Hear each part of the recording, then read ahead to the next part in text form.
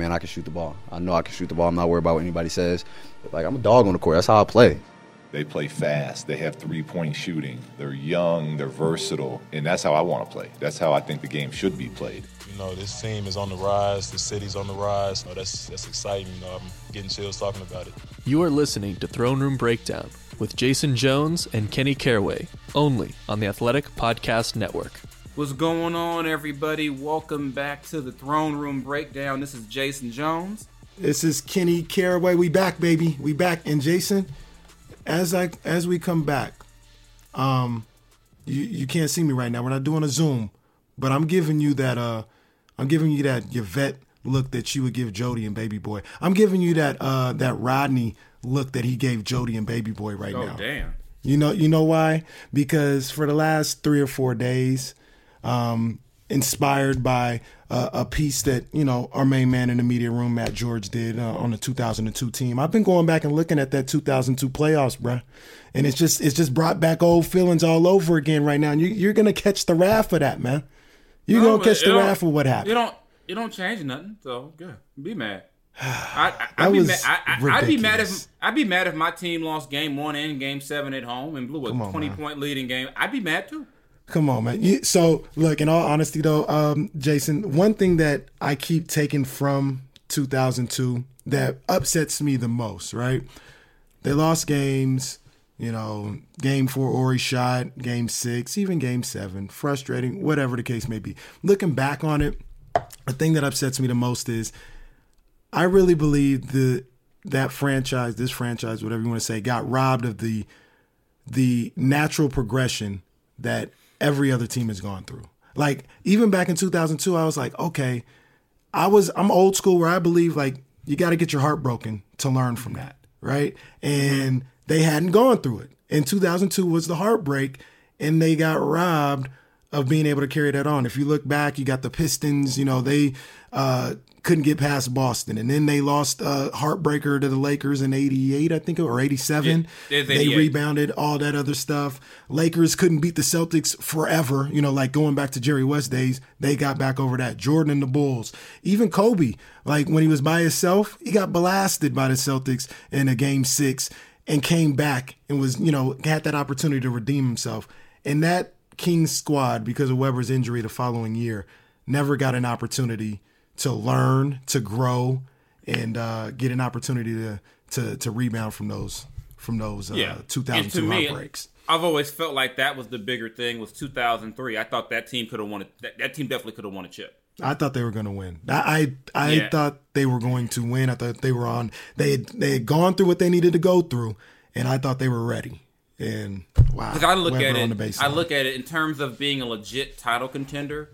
They were only what I saw as a legit contender 2 years, and the second year Webb got hurt. Mm-hmm.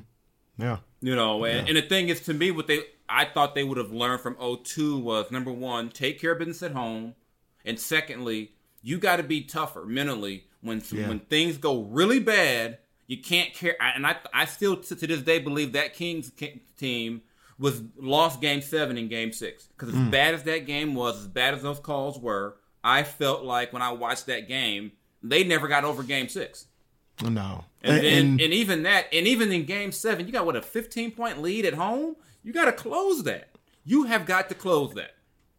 And the thing about it, going back and watching some of these games, I even watched the Mavericks series, and it kind of just brought back all the feelings I have about the Mavericks organization.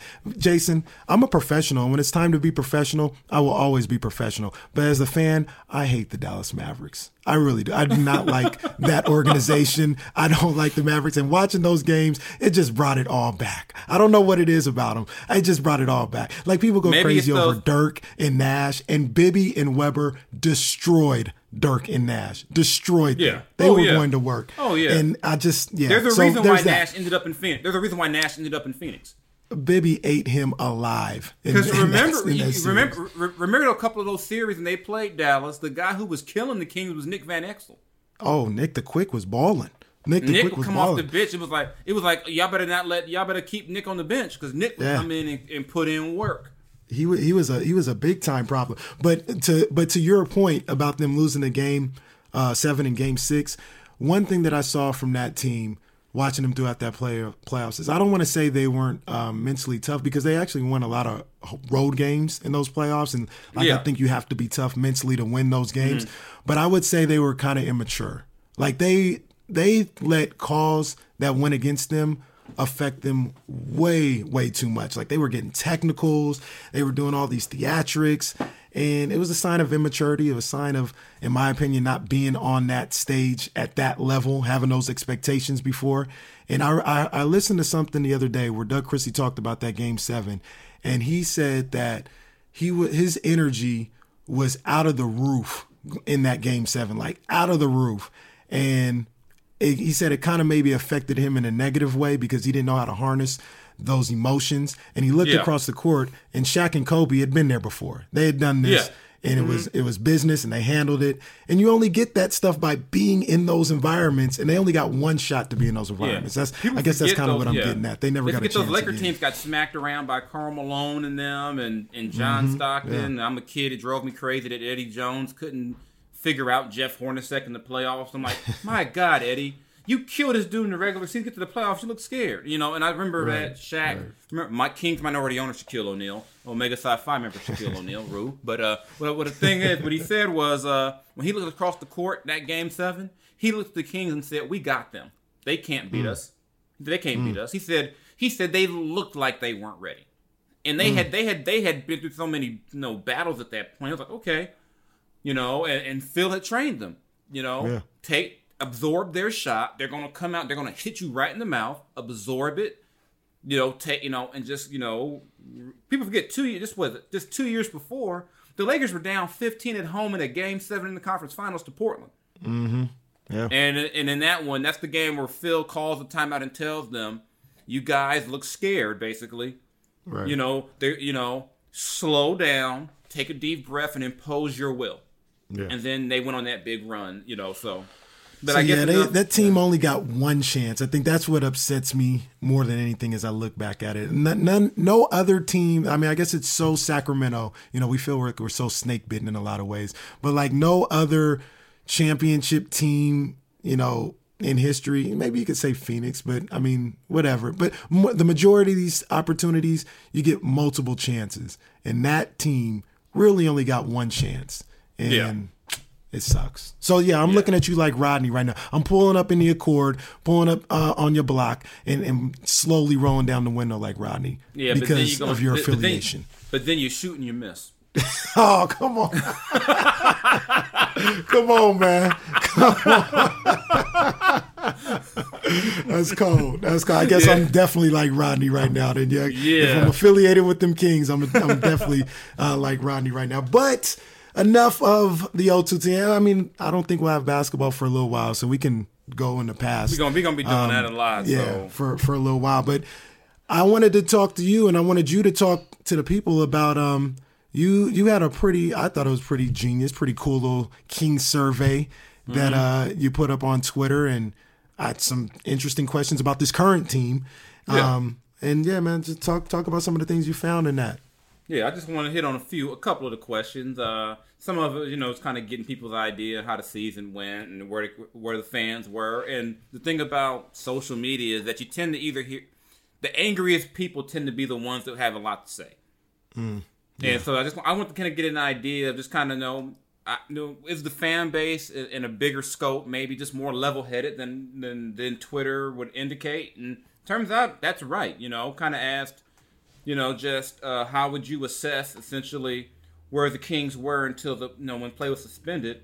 And at this point, about 40% believe that the injuries really kept the Kings from being what they could have been or could be. And that's what I've been saying all year is that, hey, all things considered, you lose De'Aaron Fox at a part of the season where you're still learning each other. You pretty much don't have Marvin all year. Then you lose Rashawn for 25 games. All things considered, to be where they were, 3.5 out, with a legit chance to make the playoffs. So to me, if you're a Kings fan and you're rational, you really can't be mad at that. So, I thought that was kind of telling. And then I kind of, some of it was, scroll down a little bit more. Fans love De'Aaron Fox. Yes. Hey, who was the biggest surprise? Who led that? Rashawn Holmes, by not even close. Followed by Kent Bazemore. I thought I liked the Rashawn Holmes signing when it happened. I'm not gonna say I saw him being he's played great. Like he's played higher than my expectations. But I thought he could play. I was intrigued by him when they signed him. I put Alex Lynn. Alex Lynn in his, I don't know what they play, like 10, 15 games. He played great. Like, and I didn't think Alex Lynn, I thought he could be a big body or whatever, but he was more than that. Like, he played great in his time. That was my biggest surprise. See, and I felt vindicated and validated because last summer when I said the Kings should re-sign Costa as a big body, everyone was like, oh, you just want your buddy around. I'm like, I think they need a big body or two. I said, the hell with me. I said, you ask my opinion. I don't think they need a 7-footer shooting threes. I think they need a guy who can be on the court and doesn't need the ball. Right. And so everyone thought I was an idiot, and I was like, "See, I told you." I said I'm like, "Okay, whatever." I said it was for me. It was never a knock on Dwayne Dedmon. I just said I don't see why you need another guy shooting the ball. Right. Yeah. I said, I thought you needed a pick and roll guy. That's why I like I like the idea of a DeAndre Jordan type, a big body who will block shots, set screens, roll to the rim, and you got that in Holmes for way less, for half the price. So I felt vindicated. Not that anyone cares. And then I had a couple of Luke Walton questions. Surprisingly, more than half of the respondents say they feel good about Luke being the coach going forward. If you read that Twitter, surprises the hell out of me. If you read Twitter, you swear Luke Walton was the worst coach ever, and I think every team has their coach. Why did we ever hire him? And I think I was like, you'd have swore they hired me to coach the way you read. And then the idea of how do you assess his job. Nearly half of the respondents said they thought he did a good job, made some good decisions. Whether it was benching Dedmon early, moving Buddy to the bench. And I think what people don't understand about the dynamic of a coach is that those are two major things to do. Right. You sat their number one free agent addition after 4 games, and then the guy you gave the biggest extension to of the offseason, you sat him too. Yeah. And if those blow up, and in both cases it was the right decision. So I think if you the complete picture, was Luke perfect? No, but to me, no coach is perfect. The thing is that a lot of times if you have a Giannis or a LeBron or a Kawhi, your mistakes get covered up because those guys can say, you know what, I'll go get 10 on my own real quick. And the Kings, and especially when De'Aaron was out, you didn't have a guy who could cover up those mistakes or whatever the case may be. And I've noticed that, like, the whole idea of the rotation, fans always complain about the rotation because you're always thinking that there's some guy not playing who would fix everything. It's like the backup quarterback. Yeah. To me, it's the laziest argument. Well, what about the rotation? Well, what about some good players? Yeah. Conveniently enough, any team LeBron plays on doesn't have a problem with rotations. Right? Yeah, it's like, well, how come that guy don't play more than 10 minutes? Well, who cares? We got LeBron and AD. Or who cares if George Hill only played 12 minutes tonight? They got Giannis. Right. Yeah, so exactly. It's always a thing. It always happens. And then a couple other things. The front office stuff. There's a couple of front office questions. The majority of people think that the front office was solid. That the all-season signings didn't work out, some of them, but you made some trades and it kind of made things better. So then, I said yes as well. I said, no, the confident one. I said they did a solid job in the offseason. The offseason signings didn't work out, but regardless if it was directly or indirectly their plan, you still get credit for bringing in Lynn and Bazemore. You know what I mean? And Rashawn Holmes as well. So, I thought they did a solid job. Yeah. Contrary to what people, still bring up with Luka and all this other stuff. Yeah. They did a good job. Yeah, and I hit on a couple of other ones. One of them about the direction of the team with the front office. More than half is not confident in the front office going forward, which I get. I think as long as until the team is like a winning team, there's going to, people are going to still be skeptical of Vlade and what he's doing and why is, I get it. I don't think it's that's a surprising thing, but probably my favorite one. And then even with that, for all like the Luke hate, when you ask if they don't make the playoffs, who do you blame? They all blame the front office and the injuries. I see. That's where I disagree. I think, is that the one? Because I have all my answers on the sheet right here. I don't see the other options. Was this the one where it said blame the players? Yeah, the players were last. I'm amazed amongst the fans how much the players on the Kings skate. Like, no one blames them for anything. Nothing. Unless you're Marvin Bagley. Yeah. Marvin is the reason. You would swear Marvin was like Dwayne Shinsis at this point. I mean, my God, I'm like, what did Marvin ever do to you? Man got hurt. Man broke his thumb. He should be in shape. You realize you can break your thumb and it has nothing to do with him being in shape. He be doing Marvin dirty, man. When I say the players, that doesn't mean like to trash them, but some of these guys, I thought they in spurts, because I don't think they played trash, but I thought there was games where they could have played better. There were stretches where they could have played better, and I think a lot of them, being around them, a Harrison Barnes or a Buddy Hield or something like that, I think a lot of them would look in the mirror. They're pretty accountable. You know what I'm saying? Even though we talk about Buddy a lot, he's pretty accountable. Like if he's not hitting shots, he'll say like, "Hey, I'm not hitting shots." You know what I'm saying? Like, but then he'll turn around and be like, everybody else isn't playing. I'm like, come on, buddy, you can't talk about defense and be like, no, nobody else is playing. Yeah, I didn't. You see, I didn't mention defense. I didn't mention his defense quotes. But here might be my favorite one. Who is your favorite King? De'Aaron Fox overwhelmingly. Second, Rashawn Holmes. Third, everyone's favorite King, almost Harry Giles. Let's go, H Jizzle. Let's go. I thought Buddy would be higher, but no. It's like Buddy's actually behind Harry. Yeah, Buddy was fourth. I'm surprised Buddy's ahead of Bogey. I thought Bogey would be a little higher on that list. Yeah, but De'Aaron overwhelmingly. Then I was like, Rashawn then came in and won over But Kings fans love guys like Rashawn. The hard worker.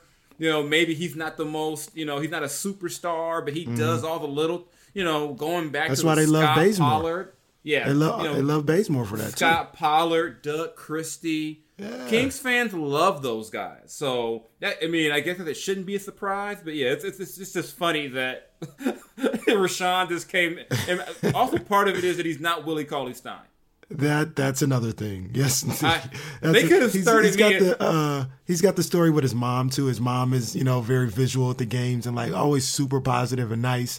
So I think that's endeared itself to the fan base. Yeah, as well, I talked to his brother last week for the story when I was running the story. Yeah, so I think all that, and then he's not Willie. Yes. I just think it's just he's not Willie. So to me, that was. I always talk all the time about like. Positioning is a lot of life and stuff like that. So like Jerry Stackhouse going after Vince Carter in the 2000 dunk contest, you had no shot. This is the exact opposite of that. This is the exact opposite of going after Vince Carter. This is like we could have started Darryl center Armstrong this year. Something. We could have started saying like, you know what? At least Jason and Kenny try. Exactly. As long as we took a charge against Montrezl Harrell, we would have been good. Yeah. Who got the highest percentage of the all-time favorite King? Webb. Yeah. Webb, then Peja, then DeMarcus. Then Peja. Yeah. It was close. Peja passed DeMarcus. I'm gonna keep it open. It's close, but lately Peja passed DeMarcus. I'm surprised that and I love DeMarcus, so it's not a personal thing, but I'm surprised DeMarcus got on there in the top 3. I'm definitely surprised Peja got in the top 3, but I'm even more surprised that Mitch and my pick, Jason Williams, aren't higher. Yeah, Jason Williams is real low on this one. See, I also think people... Yeah. Jason's my favorite. He's not the best by any means. Jason was my favorite. Jason... I said it before on this show. Jason and what he did in that year and a half took the franchise, the city, everything into a whole nother stratosphere. I started caring about the Kings. I was like, "Who's this dude out here?" I was like, "Whoa, who is this dude?" Jason is probably maybe, I don't want to speak in hyperbole, but he might be, as far as like reputation and, you know, and putting him on the map, he might be the single most important king of all time in that respect. I think Jason and Mitch are suffering from pre-social media bias. Yeah. I think a lot of, I to this day, I don't think a lot of fans appreciate how good Mitch really was. Just because, I mean, those teams weren't good, but it was also a different era. I mean, and Mitch is damn good. Yeah. I mean, there's a reason why Jerry West spent years trying to swindle the Kings to get him. It wasn't because he's Jerry not West was trying to make that move. He was trying to pull that, hey, I got a bag of basketballs and some nets and some whistles. How about Mitch? If Pete D'Alessandro was there, it might have worked. Oh, that shouldn't have took that shot. leave No need for me man. to take that shot. Leave my man Pete alone. Leave my man Pete alone. Shout out to I Pete heard this came up. I was listening to something else, and they talked about Pete when he was in Golden State or something, and I know the guy who was talking about him or whatever, and I just talked about how like his name is Mud in Sacramento, and at least in my household, and I felt bad because he told me, he's like, Pete's like hella nice. Like, he's a nice dude, like a really cool ass dude. He may be not very good at that particular job, but they're like, he's hella nice. So I kind of. And I'll say this though too, anyone in that, I mean, that was a very turbulent, crazy time, and I don't think and I just knowing some of the backstories and everything that was going on, I'll just say it like this: don't believe everything a man goes in front of a camera and says. Just because a guy says that was my call doesn't mean it was his call. Right. Yeah, that's for sure. That's for sure. That's facts. And you know, I even back then I had, you know, people mad at me, and I know it was funny when Mully's wife was on Twitter telling me to stop saying that her husband fired the coach, and I'm like, Wait, the owners. I never told you that story where Chris Mullin.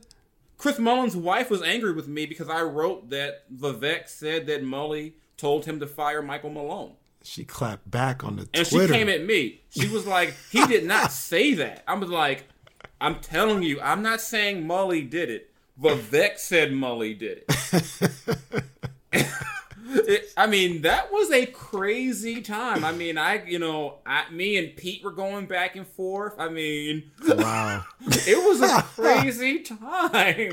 There was this point. This is like something I've probably never even talked about before. There was a point where they were trying to convince me DeMarcus was mad at me about what I was writing. Oh, jeez. Not knowing like you're talking to DeMarcus as they're saying this. And it was, I mean, there was a whole lot of people saying things to not make the other person mad. I mean, I could have saved some of them voicemails I was getting from the Kings. Oh, jeez. I mean, it got ugly just because the situation was so bad. I mean, whether it was from the moment.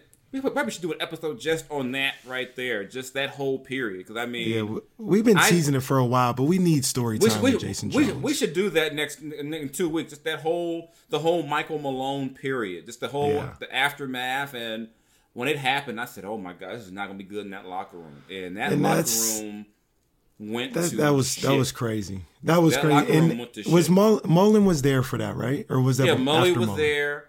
Mully was there. Mitch was still there. Pete was there. It was. I mean, there was just so. I mean, there was just so much chaos. And then for the longest, that was Mitch didn't fool with the I don't know if he still does. I mean, I know he does TV work, but he didn't fool with the franchise because of that. Put it this way: you've never seen Mitch in Golden 1, have you? Damn, and that hurts me. Marinate on that. Marinate on that. You've never seen Mitch Richmond in that building. But the last game at Arco, Mitch wasn't there. Yeah. Marinate on that too. You know, Webb has been, but that night, the last game in that building, the two best players to ever play in that building weren't there.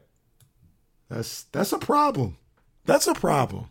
Like I'm big on I'm a Niners fan, as everybody knows, and a lot of people go back to how when Bulky and everything and Harbaugh was there, how everybody from the past was kind of shunned away from the franchise.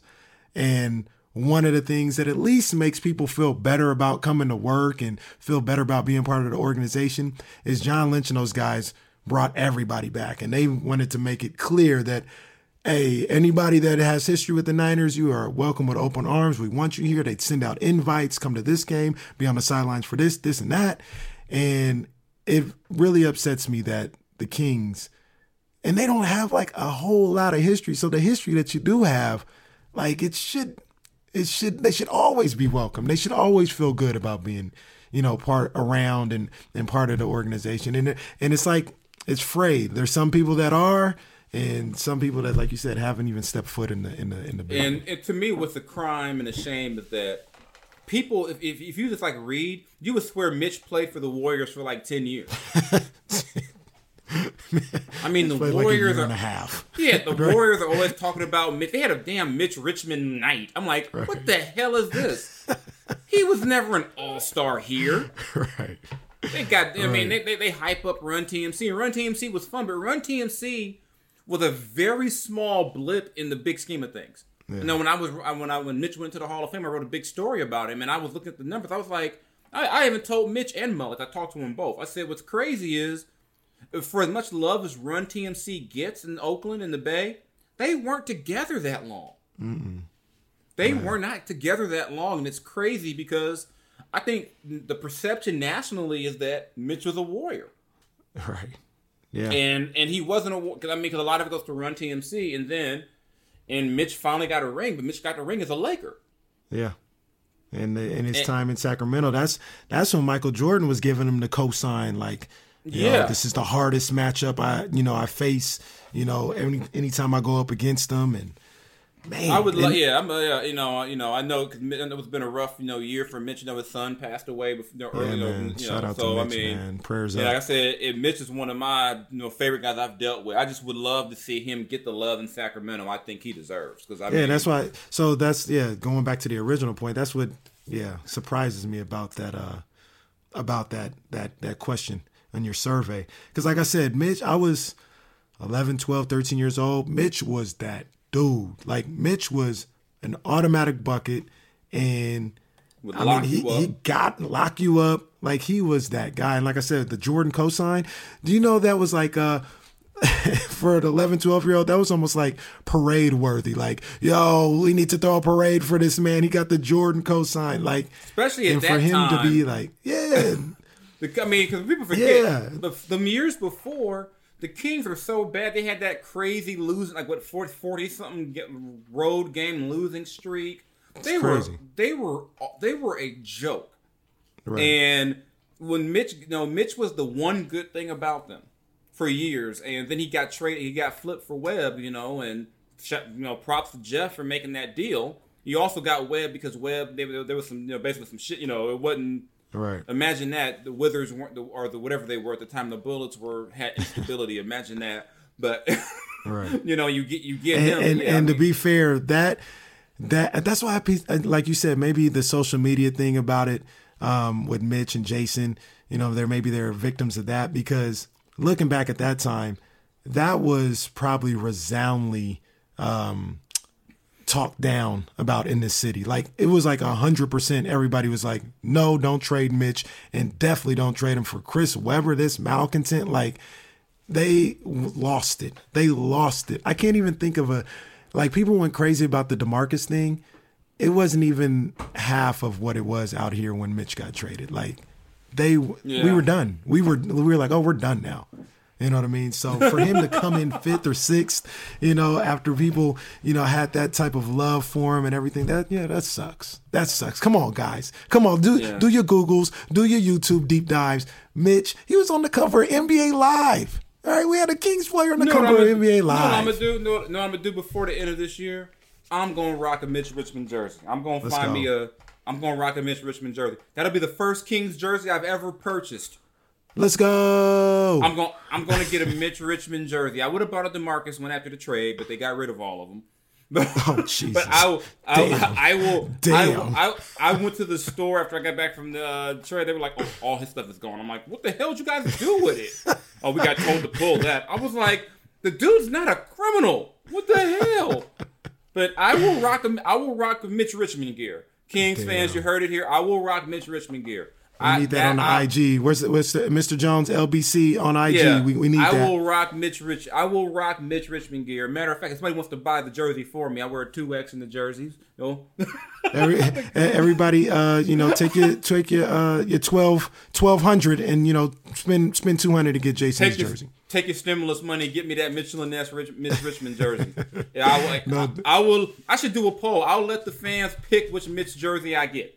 Oh, the one that was another thing that came up, and I know we're pressed on time a little bit, but the jersey, the 9 choices, pick 3 or whatever. That royal blue that they brought back this year. Oh, that's a tough jersey right there. That is a tough one right there. I like both of the blues. I like the baby blue too. I like the names on the bottom. It gave them character. Me too. The only one I absolutely despised was that 40-ounce malt liquor gold jersey. The Men on a Mission joint. I was like, not only did it look like a can of beer, you go to purple and gold after the Lakers kicked your ass? What the hell? Oh, man. That started a string of bad decisions by the Maloofs. I was like, you can't go to that color after the Lakers beat you. They were doing some wild stuff. Remember the Maloof Cup jersey, the neon green and purple joint? They didn't wear it in the game, obviously, but they were like selling these things. I was like, what's wrong with these guys? I was like, you cannot go to. I don't care if it's not the same purple and gold. You cannot do that. You cannot. That was trash. You cannot go to that color after losing to them. I mean, that'd be like the Lakers debuting a green alternative jersey after losing to the Celtics. They would riot. Like, we're not wearing this. Yeah. That's when it started to spiral downhill for the good old Maloofs. Yeah, people want to point to the Webb injury and other. No, things started going bad when they came out looking like a can of malt liquor. When they came out looking like a can of Old E. I'm telling y'all, when this goes up, for you guys that don't know, Jason, I know Jason knows because we talked about it before, is out here looking like Mabel and Mo, men on a mission, with them gold jerseys. All I needed was someone to drop an elbow. I just said, this is not good. This is not good. And like I said, I felt bad for the fans. I'm like, and some of y'all actually bought that jersey. Come on, man. Come on, really? What are we doing out here? I'm like, we want to keep the kids off the alcohol. You don't want the kids thinking it's okay. I was like, every time I looked at that jersey, I was like, dang, they should come in a brown paper bag. I mean, it was awful. Well, Jason, the survey I thought it was great. I loved it. I thought it was great for the time being, and got us kind of back to Kings basketball. I'll be writing that up this week, writing something up about all the results and kind of my take on it, and like I said, I've put myself out there. I got to go get a Mitch jersey now. So come on, we got to make it happen, baby. Let's make it happen, baby. I'm gonna put it on my socials. I'm gonna ask the people. Hey, which Mitch Richmond jersey should your boy get? I'm gonna go to MichelinNest.com and see what they got. Did they got anything? If not, well, I've been looking. They only got one, and it's a one that people love. It's that alternate jersey, the purple and black joint with the checkers on the side. Oh, okay, I'll rock that. That's a tough jersey. Yeah. Okay, that'll be my pledge to Kings fans. I'm gonna rock it because since I believe Mitch don't get the love he deserves, I'm gonna start the love. I'm gonna give Mitch some love myself personally, and we're gonna get this ball rolling. We gonna get this ball rolling. Y'all gonna stop not. Y'all gonna respect the greats. What did J. Cole say? Always give props to the legends. Y'all gonna give Mitch his props. Y'all gonna give him his flowers while he's still here, man. Get that man his flowers while he's still here. I ain't gonna stand for this shit no more. We're gonna give Mitch his props. We ain't gonna stand for this.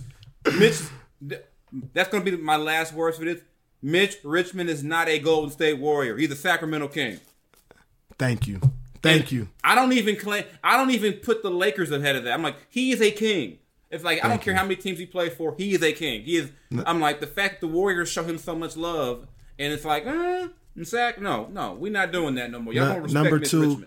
Number 2 needs that respect. And I'm gonna start the campaign right now. We need to mend these fences, man. I need Mitch, when he's not working for, on TV. I need him on court side. We need to mend these fences, man. Anybody that's listening that can do something about that, Let's mend these fences, man. Mitch needs to be on court side a lot more, in my opinion. So, real quick before we get out of here, I have to ask you, WrestleMania 36. How'd you enjoy it? I mean, considering there was nothing on TV, it's weird not having fans there. It is just so Very weird to watch, but to not see, but it's like, if now you see you can really cut a promo. Yeah. Now you can really see, getting exposed out here. you can see who's really a good talker. And shout out to politics and money being a big factor, and somehow money talks. That the WWE is an essential business. Money talks out here. Man. Imagine being a Jesus. church being told you shouldn't gather, but WWE is essential. And don't forget about Fight Island. That's going to get the okay as well. By Dana White. Boy, man, and getting these friends in high places. You get to do whatever you want, I guess. Yeah, but to me, it just sucked that, you don't like Drew McIntyre doesn't get the whole celebration and the That's fireworks. the thing that stood out to me is Drew's Drew's moment. He just wins the title and it's like over. It's like, okay. Some of the, like a match like that or like Strowman, you need fans to kind of make that moment. And it was like, okay, I was disappointed in the Baszler match because I thought that should have been weird. I thought they just made that match too weak. But I get it. You're trying to set it up for down the road, so maybe when Shayna comes, you come back later, you've made Shayna a bigger heel. But I was like, they could have put on a much better match if they would have booked it differently. And also, I appreciate the effort, but Kevin Owens almost killing himself. I mean, my goodness. Kevin Owens kills himself every WrestleMania. At least on the other WrestleManias, it seems like he goes into like a whatever they have, where Shane jumps off the Hell in a Cell, but like there's some kind of cushion there or whatever. This guy went from like 25 feet onto the table. All right, I mean, wait a minute, relax there, KO. It was great to see, but my goodness, and that was those, crazy. You know what? Those moments feel scarier with no crowd. It's like, I was like, hold on, brother, Kevin, what are you doing? Don't. Oh Lord, he's going to jump. Oh my God, Kevin just jumped. It was, but I appreciate it. I appreciate what they are doing. AEW, I appreciate, what they're doing because, like I said, it gives us something to look at, and the way the world is right now, I'll take my entertainment. Just hope no one's getting, that no one else gets sick. That's all I hope for. Putting Montez Ford's wife on Raw with him. Finally, Let's go, Bianca Belair. Shout out to her, man. Yeah. Hopefully they push her right. Yeah, they buried her and they wouldn't let her win the title on NXT, but we'll see. But yeah, I'm all for I'm all for it. So no doubt. All right, man. So we'll be back in 2 weeks. When we come back, the survey was just, like I said, it was such a good idea and it was such great content. Created a lot of dialogue. We were going to talk about the Kings off season, the roster, what they want to do with the roster and the draft. We're going to talk about that this episode, but we'll push that to next episode. Since we gave you guys like 3 episodes of non-Kings talk, I guess we can go back to back with Kings talk. And luckily we got a lot of time. So if we get to the off season next month, we still got plenty of time. I don't think we're playing games anytime soon. I've already mentally canceled my summer league. I love summer league. I've already in my head said there ain't gonna be no summer league. So. Jason, on a scale of 1 to 10, 10 being it's not going to happen, where are you on the season, the NBA coming back? I'm on like an 8. I'm like on a 7. I'm on a 6-7. I think just that if they can, I think because the season was so late, if they tried that whole pod isolation thing, you could do it if you started the playoff. Because right now you've eliminated half the people who would be there. But even still, it's like. All you need, because even with the story about the WWE person who tested positive for COVID-19, they said that person went and had dinner with some friends who worked at a hospital. So all you need is one person to break away, then boom, everyone's exposed. So I'm leaning more and more towards there's not going to be any more, but I just think that especially when you've got the public. Pressure from, our government, some people saying that we need to have something, which I don't agree with. I don't think any of these guys should everybody. risk. Relax. I'm not asking. I mean, put it this way. I thought the Lakers had a chance to win a championship, and I love LA. I don't want LeBron and them to risk their lives for me to be happy vicariously through them. I don't want anyone to risk getting sick so that I can see Giannis go against the Celtics. I miss sports as much as anybody in this world, but I'm okay. I've survived. You know what I'm saying? I wouldn't risk my life for them like that. I wouldn't be like, you know what? If I gotta go risk catching the virus to write a story, no, I'm not doing it. We can talk on the phone. Yeah. The other aspect of it is that bag. Everybody's missing on the bag, so that may push some people into taking that chance. That's the other part I just read online where they said Clayton Kershaw said he's not in favor of any idea where he would be away from his family for 5 months. So you're gonna have players fighting this notion, you know. And but you know, hey, do you quarantine a whole family at at the MGM or whatever at the Wynn? Right. Then transport them in a sanitized. But I don't know what you do. It's crazy. To me, that's not even the biggest issue right now. I'm still amazed how many people are in my mind so selfish to be like, oh, they can just play somewhere because I want to be entertained. Man, if you don't get yourself on some Netflix or something and shut up. Seriously, man. Get on these sticks, man. Get on your PS4, PS5 coming out later this year, whatever the case may be. The moral of the story is we've got time to talk about other stuff because games ain't coming back for a little bit if they're doing it right. So we'll get into all that, man. Jason, first of all, we can get into this next episode too, but welcome home. Okay. Welcome home. Yeah. And yeah. And I'll talk to you next week. Your boy had the Kareem Abdul-Jabbar from '85 working. I had to get rid of it. It was the hairline was not working. My ceiling was missing. It all came together all at the same time. No ceilings, and he ain't talking Lil Wayne, everybody. He's not talking Lil Wayne. I had I was pulling up with my ceiling missing, kids laughing at me. My kids found an old wave cap, said, "Daddy, what is this for?" I'm like, "Leave me alone." ain't no Ray Allen challenge on the throne room breakdown. No, I'm out here getting my scalp tanned now. It's gonna be a whole new look when the season come back. All right, man. Well, you stay safe out there, and everybody else stay safe out there. We'll see you guys in 2 weeks. All right, we gone, y'all. Y'all be good out there.